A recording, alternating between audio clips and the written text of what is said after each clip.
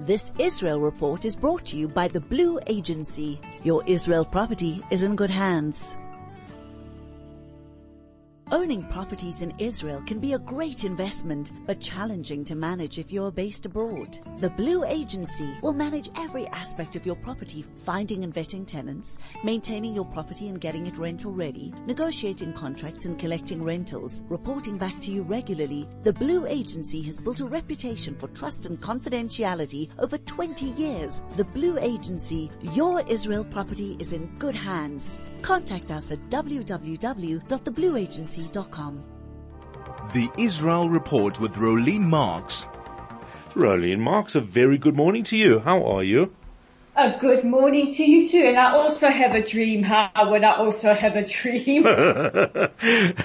Yeah, and it's probably quite simple, hey? Just sit down around a table and sort this out. Am I right? Exactly. Can sanity please prevail? And as I was telling Harry, Mama needs to lie down and take a long nap. Yeah, so I was thinking about this, and one of my listeners actually referred to it. I didn't even get to that SMS last week. When I was at university, we had, and I might have mentioned the story before, it was just before South Africa wrote its constitution. So I was doing my LLB, my law degree, and we had a professor of constitutional law called Professor van der Vyver. And he kept saying to us, when you draft a constitution, do not imagine Mandela in the position of president. Imagine your worst enemy in the position and try and see that you can curtail his powers and that so that they can't destroy democracy. And I just wonder if Bibi's supporters, if supporters of the coalition could do that. And if the protesters on the other side could do the same and say, forget if it was Netanyahu, put your person in that position and see, try and look at it from somebody else's perspective and see what is fair. Maybe the protesters should be able to look at it and say, well, if my guy was in power, or do we want the Supreme Court overriding everything that they do? So try and look at it from that perspective. But there doesn't seem to be an intention in Israel to resolve this. And I just wonder if the politicians now aren't at fault because they're using this as a political thing and not understanding the damage it's doing to the fabric of Israeli society. Well, I think it's a mixture of both. I think we're now at a stage where there is stubbornness on both sides. You've got the leader of the opposition, Yair Lapid, saying, no sitting down until the legislation is fully stopped. And you've got the coalition just steamrolling ahead, not taking into account not just the Israeli voices that are growing in numbers. And again, I want to be clear because I cannot stress this enough because people don't seem to understand. This is not about election results. And this is not about right versus left. I mean, and I'm going to get to in a minute. We even have somebody like Yuli Edelstein, a real stalwart of the Likud, who is saying, put the brakes on. And he actually sat out the votes last night. And that is a very, very telling sign of where we're at. We've got major allies of Prime Minister Netanyahu warning against this. When somebody like a Miriam Edelson, who is a philanthropist, extremely pro-Israel, says this is, hasty and irresponsible, but you've got a coalition just steamrolling ahead. We are in a very, very difficult position. Last week you and I chatted about Herzog and his speech to the nation and his warnings to political leaders, and I think the warnings for both sides, where he said, throw this out and we have to find a solution because we are heading off the cliff in a rapid rate. And last night was absolute proof that Israel is heading into very, very dangerous waters. It's very, very frightening. Really, really frightening. So what's happened now? The override bill has passed its first reading. Is that correct? Yes. So the bill passed its first reading last night, 61-52. It was very, very, very heated. Apparently members of the opposition weren't present for that. They boycotted that. but this is the clause that is causing the biggest bone of contention here. And what it basically means is that it gives the Knesset a power of a majority of 61 to overturn rulings of the High Court or the Supreme Court. And this is where we really see Israel's democracy seriously under threat. If any of you were lucky enough to watch the webinar, the panel discussion on Thursday night hosted by the Zionist Federation, and hear the superb David Benjamin explain exactly how the courts work, why this is seen as a threat to democracy. He referenced the South African Constitution, which, if I quote him correctly, said was a thing of absolute beauty, and also explained very, very clearly, given his military background, why the military is so concerned about these overhauls. And then also last night, and very, very concerning, it was the advancement of a bill that would block the High Court from ordering a Prime Minister to recuse themselves from activities, even in cases of a conflict of interest. So basically their legislation, which they've now written, said that the court can only order a prime minister's removal in cases of mental or physical incapacity. And of course we have the opposition saying, well, this just plays into Prime Minister Netanyahu's hands because he has these criminal charges against him, and it should be recused from all these procedures.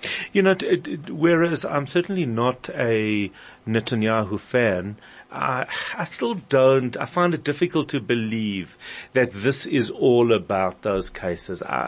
Rolene, it doesn't sit comfortably with me that this whole thing, and I know that people like to say it, that it's he's trying to avoid these charges. Really, it just doesn't feel right that this is, especially because we know that judicial reform is required. What is your feeling on it? Well, I agree with you. I don't think it's about one thing. And the general consensus in the country is, yes, we do understand that there does need to be reforms. There should always be discussions around reforms. The big issue here is that these planned reforms don't include broad-based consensus, that they've been pushed forward by a coalition government that includes very, very extreme elements. That is the question. I mean, we can't forget that Netanyahu is on record as recent as 2016 as saying the Supreme Court, the judicial and the legislative must remain separate. It is essential for Israeli democracy. I do think we're in a situation where he has lost control of his government. I think that he cannot rein in the more extreme element. And you've got somebody like a Yariv Levine who is just bulldozing his way forward. For me, it's quite telling that the president met with Simcha Rothman. Simcha is also one of the architects of this, and Rothman seems to take a less steamroller approach to these reforms as Yariv Levine. Levine wants to get these through as soon as possible, and it's really negating just how dangerous it is. I mean, we're potentially in a situation where something really, really nefarious is going to happen. And Saturday night we had protests from Eilat in the south to Haifa in the north. We even had protests on settlements in Judea and Samaria. Now that tells you something. That tells you that this is not a religious versus secular, a right versus left. I think we really have to throw that knee-jerk analogy out the window. This is not an issue, of Ashkenazi versus Sephardi. This is an issue of Israeli democracy, and we're seeing the voices of dissent coming from all sectors of Israeli society. And now very telling, Yuli Edelstein. Let's just talk about what's going on between Ben Gvir and the police, because that's not looking pretty either. It's not looking pretty. In fact, it's getting more and more tense. Yesterday or Sunday there was a poll, and more than half of Israelis want Ben Gvir fired as the National Security Minister. And this echoes sentiments that at least 40 former police chiefs that have retired said to Netanyahu last week, they said, you need to fire this man. He is acting out of his remit. He's giving operational orders, and also he's potentially going to cause a third intifada with his orders to demolish illegal houses during Ramadan, which we know is a very, very difficult time here, and we are anticipating a significantly more violent Ramadan this year.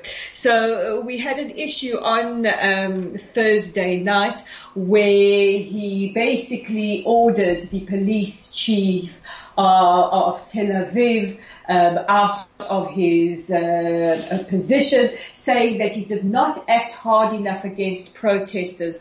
You know, Israel is a democracy. We're still a democracy, and it's people's democratic right to protest. And with the exception of small pockets of scuffles, everything's been peaceful. These have been very, very peaceful protests. What kind of hard action do you want to take against peaceful protesters? And we've had a dissent coming from the police force saying to the Commissioner Kobi Shabtai, you also maybe need to step down because you cannot stand up to Ben Gvir.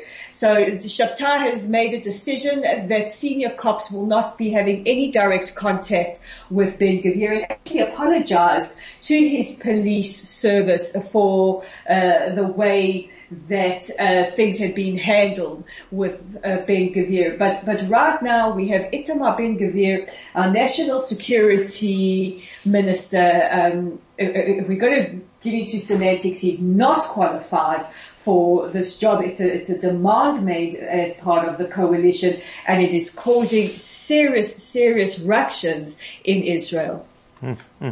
And that becomes a real problem, because when you've got this divide between the politicians and the police, you can really lose control of the country. It's a very dangerous position to be in. Well, absolutely. I mean, we heard from the IDF Ramatkal as well, saying that the army can only operate in democracy. So we're looking at a situation where our security apparatus see the movement that we're going in as far as somebody like Ben Gvir, the judicial overhauls, as really impeding Israel's security forces to operate within their very, very strict moral and ethic code of conduct. Indeed. Rolene Marks, fascinating conversation. That's where we leave it. 34519 or 061-895-1019. I'd love your thoughts on it, and we'll catch Rolene on Friday at the same time. It's about to go 8 o'clock. I'm Howard Feldman. Good morning. That Israel Report was brought to you by the Blue Agency. Your Israel property is in good hands.